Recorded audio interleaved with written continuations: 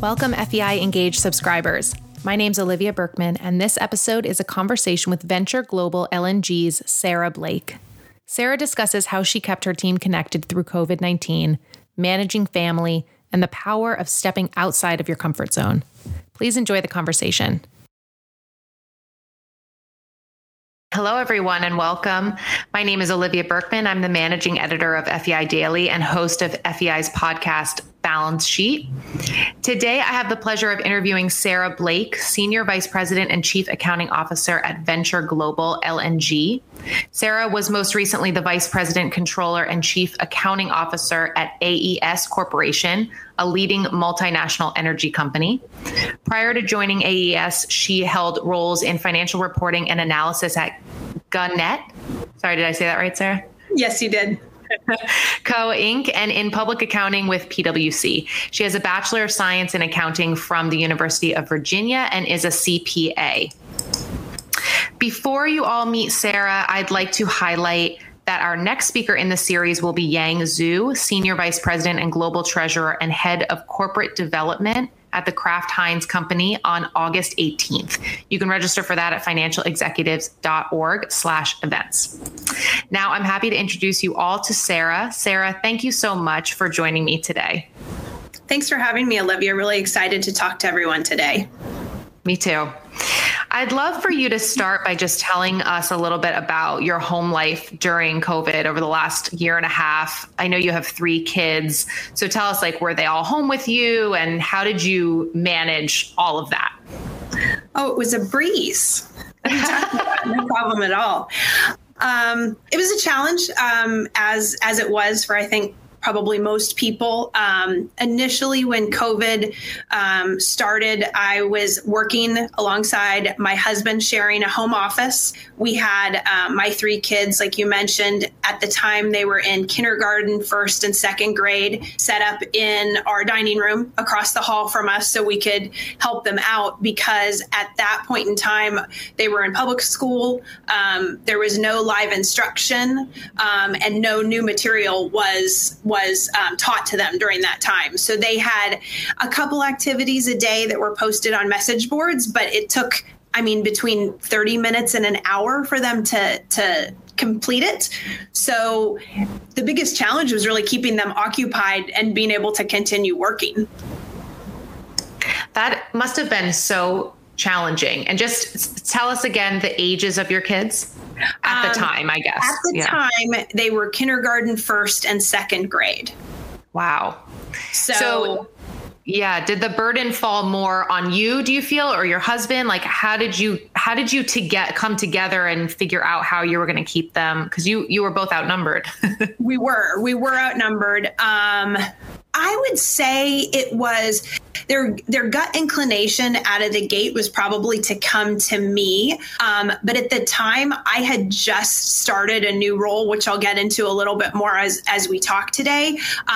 So I was really trying to engage my team, and I was on a lot of calls. My husband had fewer calls. So when I was on a call, they would go to him. But I think their gut inclination was probably to come to me, and it was, I'm bored, what can I do, things like that. So we very quickly realized, and my kids are admittedly overscheduled as it is, they're just better when they're busy. So we pulled out all the stops. We ordered crafts, we ordered school workbooks to supplement, just anything to not have it be parenting by iPad or TV, honestly.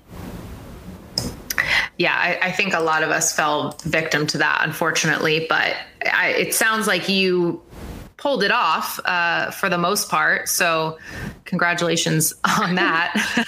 And managing a new job, that's a lot to handle.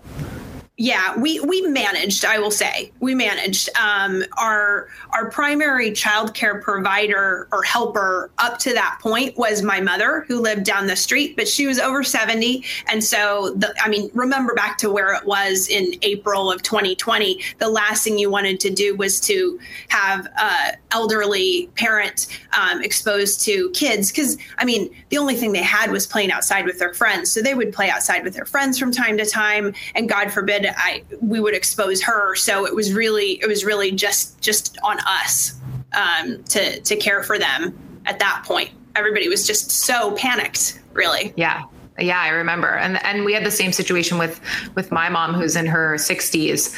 And she was always helping us with Julian. And it was really heartbreaking for them to have that separation for so long, especially my son being the age that he was.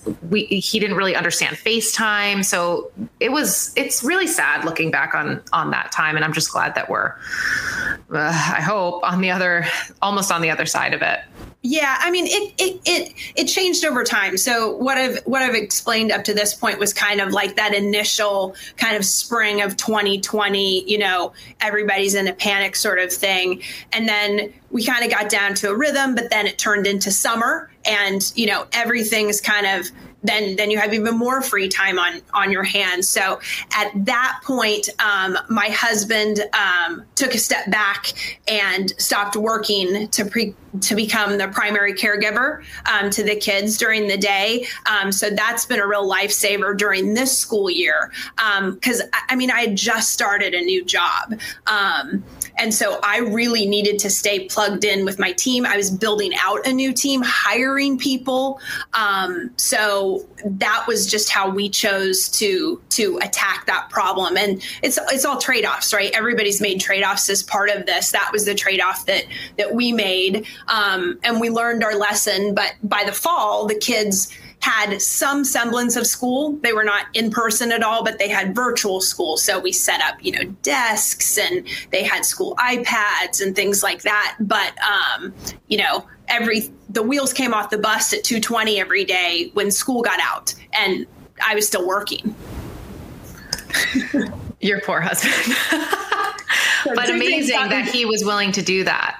Yeah, that's a sacrifice. Yeah. It's a sacrifice for both of you. Yeah. It was amazing. So a couple things made it possible. Dedicated office space at home. Would have died without a dedicated office space with doors that closed. I felt so bad when I would see people on Teams calls and things like that, and they're sitting in their kitchen, and you can see the kids and the pets running in behind them. So I was really lucky that we had a dedicated office space, and I did little things like bought a comfortable office chair, which you never think that you need. I bought a stand for my computer, so I didn't have that awkward, looking down at your, the horrible angle from the webcam. And my kids have been amazing through it. They knew when I was on a call to not come in. But it also, I feel like it made things a lot more personable with the people that you work with, and they got to see you in a way that hopefully will never have to happen again. But they see that real side of you, which I think there is some benefit. And I was trying to build relationships with people at the time, so it wasn't the worst thing to happen. I think the hardest part was really the creep of work, because you're working and living in the same area. So you didn't have that drive home or that drive into work to sort of detach from the work time, which I was really good at doing before. I had set hours where I'd go and pick my kids up from school. And that was a lot harder to accomplish with the remote work environment. Yeah, of course. That makes a lot of sense. A lot of people did, as much as we're all probably happy that we're not commuting or commuting less than we used to, the commute did serve a purpose, which is to, get ready, get into the mindset of work, and then to get out of the work mindset. And it worked as a transition. So we have to find other ways to do that, whatever that is. I do want to get into, how you managed kind of starting a new role and with a new team. But before, if you would just kind of walk us through your career since college. I gave a brief background, but I know there's a lot more to talk about. Sure. So you went to UVA. I went to UVA. I grew up in the DC area. So I came back to the DC area after graduation, did the traditional sort of path, leave college, go to Big Four accounting. So I started at PwC. I was working in their audit practice. I stayed there until right before I was about to make manager and got an offer to go work for my client, which was Gannett. Gannett's the parent company of USA Today. I think they've split off since, but at the time they were the parent company of USA Today. So a big entertainment and media company. That was what I had been focused on industry-wise at PwC. So that's where I went to go work. And then when I went to go work from the client, it was interesting because, that's a big change. And that's a big change that a lot of people, especially accountants, have to make. And I did learn a couple things kind of reflecting back on the transition out of Big Four. And from an advice standpoint, I would say to people, coming out of Big Four, I think people think they know everything. Oh, they've been auditing these companies. I know exactly what they're doing. And you honestly have very little appreciation for what goes on the other side of things. I thought it would be super seamless. I'm going to go work for a client of mine. And I think I was a little naive in thinking that I knew everything because I had audited this client. There's all this behind the scenes stuff, and anybody that's transitioned into industry is probably nodding their head right now, knowing exactly what I mean. But when you're an auditor, you think, oh, what is the client doing all day? All they're doing is preparing these schedules that the auditors ask for. It can't be that hard. But I think you minimize and you don't understand the effort that goes in, number one, to preparing those things. It's a lot more than the effort as an auditor to review a schedule to actually prepare it. So that's number one. And then there's all of these things that the auditor never sees and doesn't even know is going on behind the scenes. And that was kind of eye-opening to me when I had my first role outside of public accounting. There's internal reporting, there's management requests, there's analysis of transactions that never go anywhere.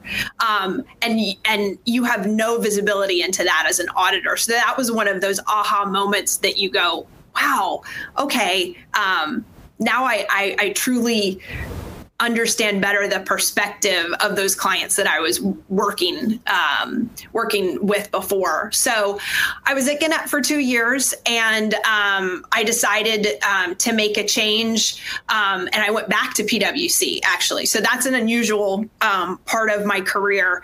And I will say, going back after being in industry, I was a much better auditor. Going back because I had that frame of mind, right?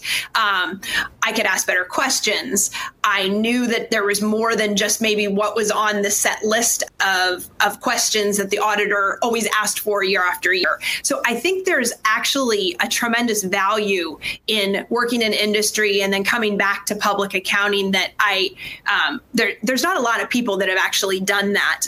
So I truly do acknowledge that, and I think it's something that people really actually should consider. And these days, public accounting is really flexible, so I think it's a career path that people probably should consider maybe more than they have in the past. I didn't stay in public accounting because as you get higher up in the firms, it's more that sales becomes a motivating factor, and that's not really my sweet spot. So I just stayed a year when I went back to PwC that second time. I do want to, yeah, well, before you carry on, because I know then you were at AES for quite a while. So I'm interested to hear that, but I do want to know, and this might be like a naive question, but the transition from PwC to Gannett, how did you kind of like stand out to Gannett? Like this is something that it's a world that I'm I've dipped my toe into, but how does that happen? Like, what was it about you, I guess, or the work that you did that made you stand out to them? Does that question make sense? Yeah, no, I understand, because they've got, 10 or so auditors that are in and out on a rotating basis. What made them, say to me, hey, would you be interested in the job? And it's right. It's an uncomfortable thing, because now actually you can't do that. There's independence requirements. So you can't go directly to a client. But I think when I went to Gannett, I think it was the last year before those rules changed.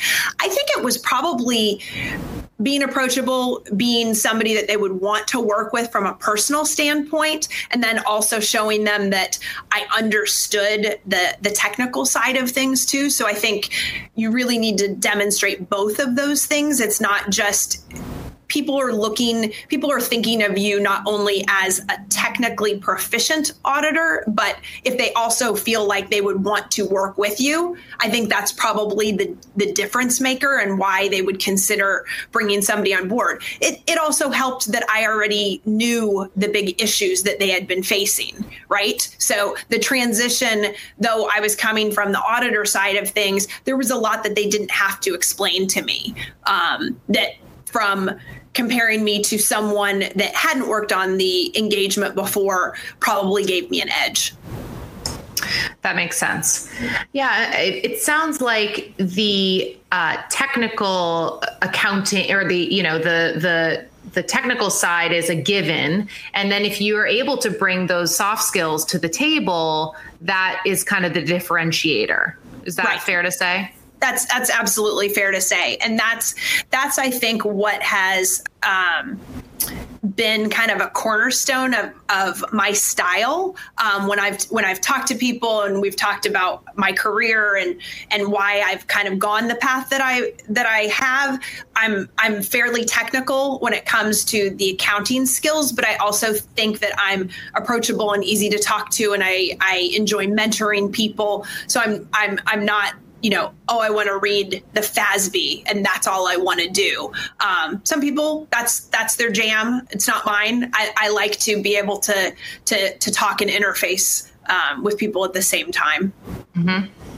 And that does bring up a question that I was going to ask you later, and because I do want to get back to your career path. But I was struck by something when you and I last spoke, when you were talking about making the field exciting for yourself. Mm-hmm. And I do think it's interesting that the way that you've been able to do that, it does feel like it has a lot to do with your the connections that you're able to make with people. So if you don't mind, just talk a little bit about that, like keeping yourself motivated to stay in the accounting finance space and not allowing yourself to be bored, I guess. Does that make sense? Yes, absolutely. And I think the way I keep it exciting is to keep up with networking activities. So I'm involved in FEI. That's probably why we're talking today. Right now, I'm the chair of FAR, which is the Financial Accounting and Reporting Roundtable. I'm also a member of CFIT, the Committee on Finance and IT. So those are great networking opportunities where you get to talk about technical stuff, but also get a view outside of your company. Because I think it's really easy to get very focused on just what's happening at your company. And that's great, but you lose perspective, I think, a lot of times. And there's no reason to not learn from what other people are doing out there. I'm a big believer in people don't need to reinvent the wheel. And if somebody has done something, I'm happy to leverage that and use that in my own career and life. And sharing those experiences creates bonds, creates networking. So for future career opportunities, and you just kind of get the best practices. You get to learn by not making the mistake yourself. You can learn from someone else's mistake. Before we jump back to your career path, a question from the audience that I think is a good one for what we've been talking about. How important is having a background in public accounting, do you think? Can you succeed by skipping the Big Four and jumping right into management accounting? What are your thoughts on that? That's interesting. I mean, I'm going to date myself here because when I was getting ready for this conference, I had something pop up on my personal email, 25th college anniversary or reunion. So it's been a while.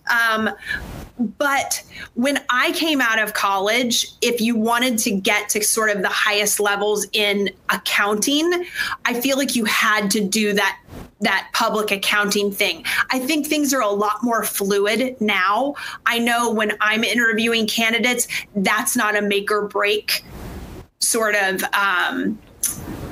role that someone has to have, or they're not even considered. So I think there's a lot more flexibility now, especially when you talk about the skill sets that are more important now than they were when I came out of school. I mean, the IT and the digital knowledge that's needed, I think you learn some of that in public accounting, but I think there's other ways that you can learn that now. And that's a much more relevant and appropriate skill for people to have now than it was when I came out of college. So I don't think it's a switch that you have to do. It's always a bonus. But I don't think it's a necessary step in your career at this point. I think that's a great point about the digital and tech know-how. So let's get back to, you went back to PwC, which sounds like was a great experience for you, even though it was just for a year. And then tell us from there forward. Right. So that's when I would say, and one of the things that we talked about last time, Olivia, was kind of stepping outside your comfort zone. And I get bored from time to time. So the roles that I have had since leaving public accounting have always challenged me in different ways. So when I left public accounting, I stepped outside my comfort zone. There's lots of different ways you can step outside your comfort zone, I think, industry wise. So I had been focused on the entertainment and media industry. So I went to energy, which I knew nothing about. I knew a lot about financial reporting. That's what I had done at Gannett. So I stayed like skill set wise the same, but I went outside my comfort zone and went to a new industry. But it was still kind of that financial reporting role. So I was at AES for almost 14 years. The first 8 years that I was there, I was in financial reporting. I moved my way up in the SEC reporting side of things. Then they consolidated the consolidations group into SEC reporting. So it was all things financial reporting. And then about 8 years into my career at AES, I was asked by my boss at the time. She came from GE, and GE is known for doing a lot of rotations, right? So she asked me to take over the technical accounting group. That was an intimidating thing because AES is very complex when it comes to technical accounting issues. It's a multinational company. There's derivatives, there's foreign currency. I mean, it's not just sort of your vanilla shop when it comes to accounting issues. And it wasn't a convenient time for me to be thinking about a switch in roles. It was right as I had come back after my third maternity leave. So I had 3 kids under the age of 4. And I'd only been focused on financial reporting up to this point. But I knew, so it was take a leap of faith and go into this new role, or stay in your sort of comfort zone, this financial reporting role that I was really good at too. And I kind of had that down, but I didn't want people to see me as a one-trick pony. I knew I'd kind of hit my ceiling when it came. I led the financial reporting group. There was nowhere else to go except to do the same role at another company that was larger. There was nothing else to do. So So I also knew that opportunities like that don't come up all the time, and you're never going to feel, at least I don't think, 100% comfortable making a decision like that. So I said to myself, I need to have the same confidence that my boss who's asking me to do this has in me. So I went ahead and took the role. And it was amazing. It's very technical, but and in the past, people had been very, not as sort of my stronger sort of personality side of things in that role. So I kind of did something different with that role than my predecessors had. And I used it as the opportunity to interact with executive leadership. I got in front of the audit committee. I was talking with other people, other functions outside of the accounting function who I'd been around for 8 years at AES, but I'd never actually talked to, and got to talk about potential transactions and strategy. So it was a different lens, and it gave me a much wider sort of range and scope and reach within the company. So, I guess I was doing that for about 1.5 years, and I was asked again to take on a different role. And this one was the head of internal audit at AES. This was a role that I knew that I didn't want to have for a long term, because I knew I'd kind of gone back to the auditing at PwC, and I knew it wasn't like the thing that really got me excited and motivated. But I also knew that it would give me sort of a leg up on and finally be seen as a viable candidate for the chief accounting officer role, which is the role that I really kind of had my eye on. Internal audit also gave me direct access to the chair of the audit committee. I had one-on-one meetings with them. I also got to report to the CFO for the first time, so gained exposure to more of the executive leadership team. So I think that's one thing to consider when people are asked to take on a new role is, what are the other components outside of maybe the day-to-day tasks that you can leverage and work to further develop yourself from a professional, and how will those make you more well-rounded to ultimately get to that, quote unquote dream job that you're looking for. So go ahead. Well, I know that you said that you get bored, and that's a big reason why stepping outside of your comfort zone is that's a motivator for you to step outside of your comfort zone. How do you really push yourself, though, to take that leap? Like, how do you know when it's the right time to take a leap? Because I know it has served you very well, but you also admit that you've been hesitant to take the leap. Yeah. Yeah. I'm not going to lie. It's not a clear-cut decision. And sometimes you go back and you second guess yourself, but I have not regretted any of the challenges that I've taken on. I feel like things always happen for a reason. And you're not locked into anything either, right? If you take a role and it doesn't work out, you can pivot. Everybody can be agile. It's not like you have no other option out there. And it's only going to benefit you and show that you're flexible to the people that are looking at you and maybe hadn't seen you as anything more than what you had worked on before, but now see you in a new light. And the risks paid off, because the CAO that was in seat at the time ended up leaving, moving to another city, and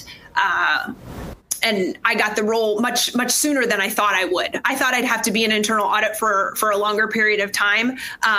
But I think a large part of that was because I had shown that flexibility and that willingness to sort of help out where needed and capitalize on what I could in the different positions. I'd love for you to now tell us a little bit about your transition to Venture Global, because I know you started there only a few weeks, right, before COVID. Starting a new job is already challenging on its own. So talk us through that transition. First of all, tell us a little bit about Venture Global and about the company. And then if you don't mind, tell us how that transition went for you.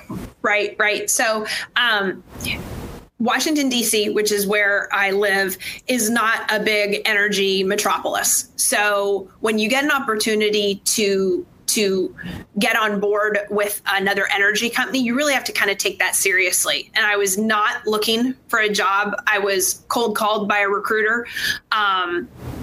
And it was a difficult decision because I was sitting there, I was a CAO of an established Fortune 200 company, and I'm being asked to leave and go to a startup energy company. But when I weighed the pros and cons, it gave me the opportunity to leverage the best practices that I had seen and helped develop over my tenure at AES. And I was going to be able to build an accounting team from the ground up. When I came on at Venture Global, there were 6 people in the accounting function. We're now at about 25. So it was really exciting to me to be able to build something rather than maintain something that had been running before. So that was the big appeal. But, I changed companies, like you said, in February of 2020. So you see where this is going. We're pre-revenue. Venture Global is pre-revenue. So we've been working on building out the controllership function and implementing new systems. So one of the other things that we did during COVID was implement a new ERP. But I've been able to leverage, not only the stuff that I did at AES, though that's probably colored my decision making and experience more than anything else, but we're building a really strong foundation for when we start operations, which should be at some point this year for Venture Global. And it's really exciting to be able to work with the founders of the company. I've always inherited CEOs that, were not involved in the formation of a company. And that was another really appealing thing about Venture Global, seeing the excitement, talking to these 2 founders, that it came from ideas on a piece of paper and seeing it in execution and seeing what was a dream for them actually turn into a reality is really exciting and motivating.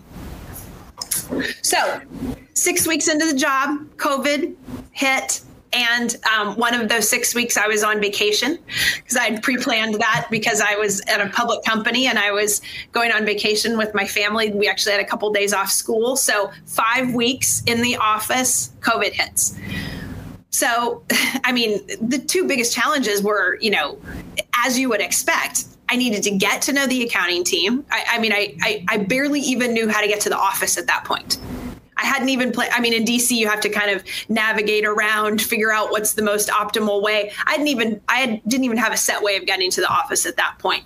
And then also establishing relationships with my peers outside of my function, which is critical when you're leading a function, especially accounting, because you want to make sure that people come to you when they have issues or problems. So it's just as important to know people outside of your function as it is to get to know the team. So, and we're trying to get year-end financial statements out the door. So for all the accountants that are listening, I come on, it was January 31st, actually, that I started. So year-end is done. We're trying to get year-end financial statements out the door. I'm trying to understand them because I have to sign off on them as the chief accounting officer. So at the outset, I set up weekly update emails to the CEOs because CEOs are super busy, just so they knew what we were doing. And we were very much, and still are very much an in-person work environment. So I wanted them to have the benefit of feeling plugged into what the team was doing and what we were accomplishing to make them feel a little bit more comfortable that things were still being done, even though they couldn't see what was being done. Because we also didn't have a CFO at the time. So I was reporting directly up to the CEOs. And then also had the regular touch points with key members of the team. But it was a small team. So we were onboarding people, we were recruiting.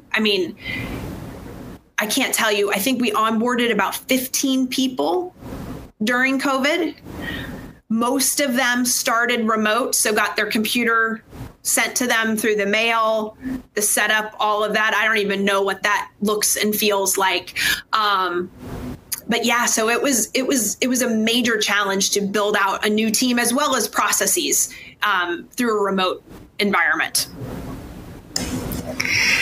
That's it's a wild experience. And it's interesting because earlier when we were talking, I had assumed that getting to know your team and your peers would be extra challenging remotely. But it's interesting that you had pointed out that in some ways, maybe it was easier because you were meeting people virtually in their homes.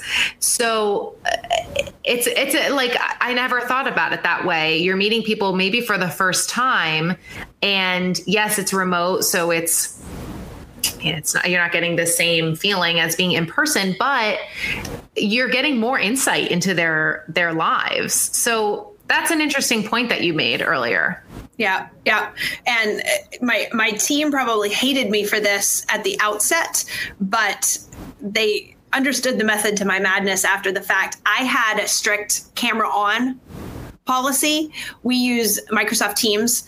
And so there's tons of capabilities in Teams from a collaboration standpoint. And I had several people say to me, kind of reflecting after the fact, I didn't understand why you always insisted on the cameras on. But I mean, we barely knew each other when this started. And I knew that if all I saw was somebody's initials and heard their voice, I mean, that wasn't going to be an effective way to build a team. So, there was lots of comedy that ensued, people's kids, people's pets, spouses. There was nothing catastrophic. There was nothing unorthodox that came up, but it kept the levity up, and it made people understand that they see a different side, a maybe more personal side. And that's something that I'm super comfortable with. I really like sharing stuff about my personal life with people that I work with. I know some people really like to create distance between those two, but I like telling people about my kids or my dogs or things like that. So it was very natural for me. We also did we utilized some of the fun functionality in Teams. We would have competitions who could come up with the funniest background or, sending funny GIFs, things like that. But it just shows everybody has a sense of humor and a personality. Everybody knows my kids. They weren't on camera a lot, so it's not like it was an everyday sort of thing. But they'd see somebody. My printer happened to be right behind where my office setup was at home, so one of the kids would come and get a piece of paper off the printer, and so they'd see them then. And everybody knew that my husband had a Lego Death Star sitting behind me. I had the auditors even mention it when we talked. So I think stuff like that actually helps. But there's nothing like in person. My company's one of the earliest probably that came back. We came back at the end of April when some of the restrictions were lifted in Virginia. And I thought we were doing a really good job connecting everybody. I mean, sometimes it felt a little disjointed and a little disingenuous, but we did the best we could. But I will say, after we did the first first quarterly financial statements, I get confused with the lack of public filing stuff now. When we issued our Q1 financial statements, we had a real proper happy hour at a local beer garden down the street from us. And it was so amazing. It was so amazing. People being like cooped up and then all of a sudden unleashed on a happy hour. Yeah. And I can only imagine. It was so nice because, it was outside. So everybody felt pretty comfortable. It was May. So most of us had already had a chance to get vaccinated because we're an energy company. We were in one of those early groups. So it felt like 2019. I'll admit when we spoke and you told me that you had made being on camera a mandatory thing for your meetings or a highly encouraged thing for your meetings, I there was like a part of me that was like, oh, like, I don't know that I would have liked that, because I'll admit I took a lot of calls. I would sometimes be the only person on the, screen who was blacked out because my kid was running around in a diaper or whatever. But the more you and I talked about it, and I understood that you were asking for people to be on camera, but you were not asking for them to show up in a strictly professional manner where, maybe they're dressed just for work and they're in a quiet space and they have their own private office area. You were just saying, look, come as you are, but I have to get to know you. Exactly. And I totally appreciate that. And it's good to hear that your team also, was able to appreciate that. Yeah. They realized there was a method to my madness. It wasn't just me trying to control the situation. Right. And exactly. it made it a lot easier once we were back in person. The only thing you had to figure out was how tall people were, how short they were. Voices sounded a little bit different, but at least you knew their faces. Right. Tell me about some of the leadership lessons that you've learned, not just going through, COVID, but just transitioning into a new role and being with I guess the team was already established, though it was small, right? And then you were adding people on. Mm-hmm. So what are some of the big takeaways that you think you'll carry with you going forward? I would say, don't be intimidated by something new if you think it's going to help round out your overall sort of career path. It's not going to feel seamless and 100% natural out of the box, and that's okay. A little bit of uncomfortableness is to be expected. Now, if it lasts too long, maybe then there's an issue, but don't be intimidated by taking on something new because you're waiting for the perfect opportunity and everything to feel 100% right, because maybe it's just me, but nothing's ever going to feel 100% right, especially when you're making a big career change. So I mean, with me leaving AES, that was 14 years. That was a huge decision for me. The other thing I would say is, when you consider new roles, is focusing on broadening your skill set versus just staying in that same sort of path. And that's also a lot easier to do earlier in your career versus later. I think people get very specialized, and, I think it's that comfort factor, right? People want to stay in that sort of like, this is my home base. This is my safe spot. But it's much easier to kind of broaden that skill set when you're at the lower levels. But then conversely, don't make a change just for the sake of change. Trust your gut when it comes to career opportunities. It's not going to lead you in the wrong way. And if you have to recalibrate, that's okay. That doesn't mean it wasn't something that you learned from. I'm a huge believer. All the people that work for me, if anyone's listening, is probably rolling their eyes right now. I'm a huge believer in learning from the mistakes as long as you don't repeat them.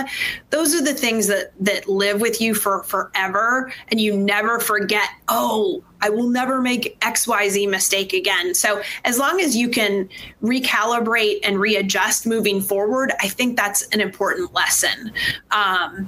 But you also need to read the room when you take on a new role, right? You can't just come in and be bull in a china shop and come in with sharp elbows and expect to gain respect from people right out of the gate. Take some time, get the lay of the new environment, get a feel for the key stakeholders and personalities, because that's huge. When you come in and you come from a respectful place, I think people give you that respect in return versus you coming in trying to take control of everything. That's just my personal style. Use past experience and past practice as a guide, but not as a crutch. Don't assume that how you did it and how it worked in your previous life and experience is going to easily fit into the mold of your new role and environment. It should inform, but it shouldn't be your only perspective. You have to be open. don't be afraid to make mistakes. I think as long as they're not career ending, you can make mistakes. Everybody has gives you some grace. I think that's it. I think that's great advice. And I was thinking about this while you were talking, the different personalities reading the room and the different personalities of the company. And you did so much hiring. And I'm wondering, when you are looking to hire somebody, obviously you're looking for that, the technical skills. Beyond that, are you typically looking for people who have the personability that you have? Are you looking for people who have those strong soft skills, the future leaders, the storytellers? Are you looking for that, or is that sort of secondary and you're really more focused on those technical skills as you're hiring? I guess my question is, like, how much does cultural fit of the team come into play as you're hiring? It's definitely important. It depends on the role itself. So if you're hiring for somebody that needs to do a lot of negotiating between groups and getting information from people, so you think of your typical internal control role that has to come in and interview people and document what they're doing, that needs to be a little bit more approachable and soft and not threatening, versus somebody coming in and being a technical accountant and they need to do the analysis. So it depends on the role, but you definitely have to trust your gut. Because there have been some missteps in some of the decisions that I've made throughout my career, and most of them, if I look back, I didn't trust my gut on a hire that I made, and that's not just here at Venture Global. That's been universal. So I would say trust your gut for sure. There's still going to be some misalignments in terms of expectations, maybe, but you spend a lot of time with people that you work with. Most of the time, you spend more time with them a lot of times than you do with your significant other or your kids. I mean, you're all off doing your own thing during the day. So you want to be able to have a conversation. But do you need to be best friends with them? No. Great point. A question from the audience, and I encourage everybody who's watching to submit their questions. And this is speaking of making a change. What advice do you give to someone leaving an established corporate job for a startup or venture funded position? How do you get comfortable with that risk? I was faced with the same thing. You need to do your diligence on the viability of the company that you're going to, especially, if job security is important to you. You want to do your diligence on the company itself, not just the people that you're going to work with. So you want to make sure that it's going to be around. You also want to do your diligence on the people that you're going to work with. There's tons of opportunities to do that with LinkedIn platforms and things like that now. Talk to your own network. See if they've worked with people, get a feel from the recruiter, ask to talk to peers that you may be working with at that company. Sometimes the interviewing process only entails, the people that you report to. If you're still on the fence, ask to talk to some of the people that you're going to be working with at the company. That helps a lot as well. And I thought you made a great point earlier about meeting the founders and being inspired by their passion. So I would think that's part of it too. Like if you can connect with people, if it is a startup and you can connect with the people who were there at the beginning, feeling their passion, I think would definitely excite somebody who was a little nervous about making that leap. Absolutely. I mean, you go from when you go from an established corporate culture where everything is so focused on the operating results of the company, and you're moving to a startup which, a lot of times maybe they don't have revenue. I mean, like the position that we're in. And so you have to really change your mindset into how do you evaluate a company that doesn't have any revenue? You work your network, you talk to people, you trust your gut is what I would say. Mm-hmm. Another question from the audience. Energy has been a traditionally male-dominated industry. Do you see that as well? Have you seen that in your time in the industry, and how do you navigate that? Excellent point. I would say typically, I think that has been the case. I think that has shifted maybe in the last 15, 20 years. I see it being more male dominated in certain aspects of it. So sometimes it's more on the engineering side, but on the finance side, I would say it's probably a pretty good equal split. But navigating that, it's as much of a challenge industry agnostic. There's challenges when you're a female and you're sometimes the default parent. So I think that's sort of industry agnostic, and that's where you have to draw the lines and get clear expectations with the people that you're working with about what's important to you. That's a benefit right now of the remote working environment and the flexible work environment that I think a lot of companies are moving towards. But you have to be clear on those expectations and be on the same page with your boss. But you have to be your best advocate yourself, honestly, and know what is a deal breaker for you and what's important for you. So, if that's getting in early because you want to leave to go to a play or sports practice or something like that. But these days, most people are dual income households. And so most men and women are dealing with the exact same challenges today. Yeah. And I love that your own family is a really cool example of that. What are the ways you think that the accounting profession has changed? I know we've touched on this really throughout the conversation, but what do you think the profession is like for the people, the generation coming into it now? So the Gen Zers, maybe the lower end of millennials. What do you think the field is like at this point? Technology focused 100%. It is so important.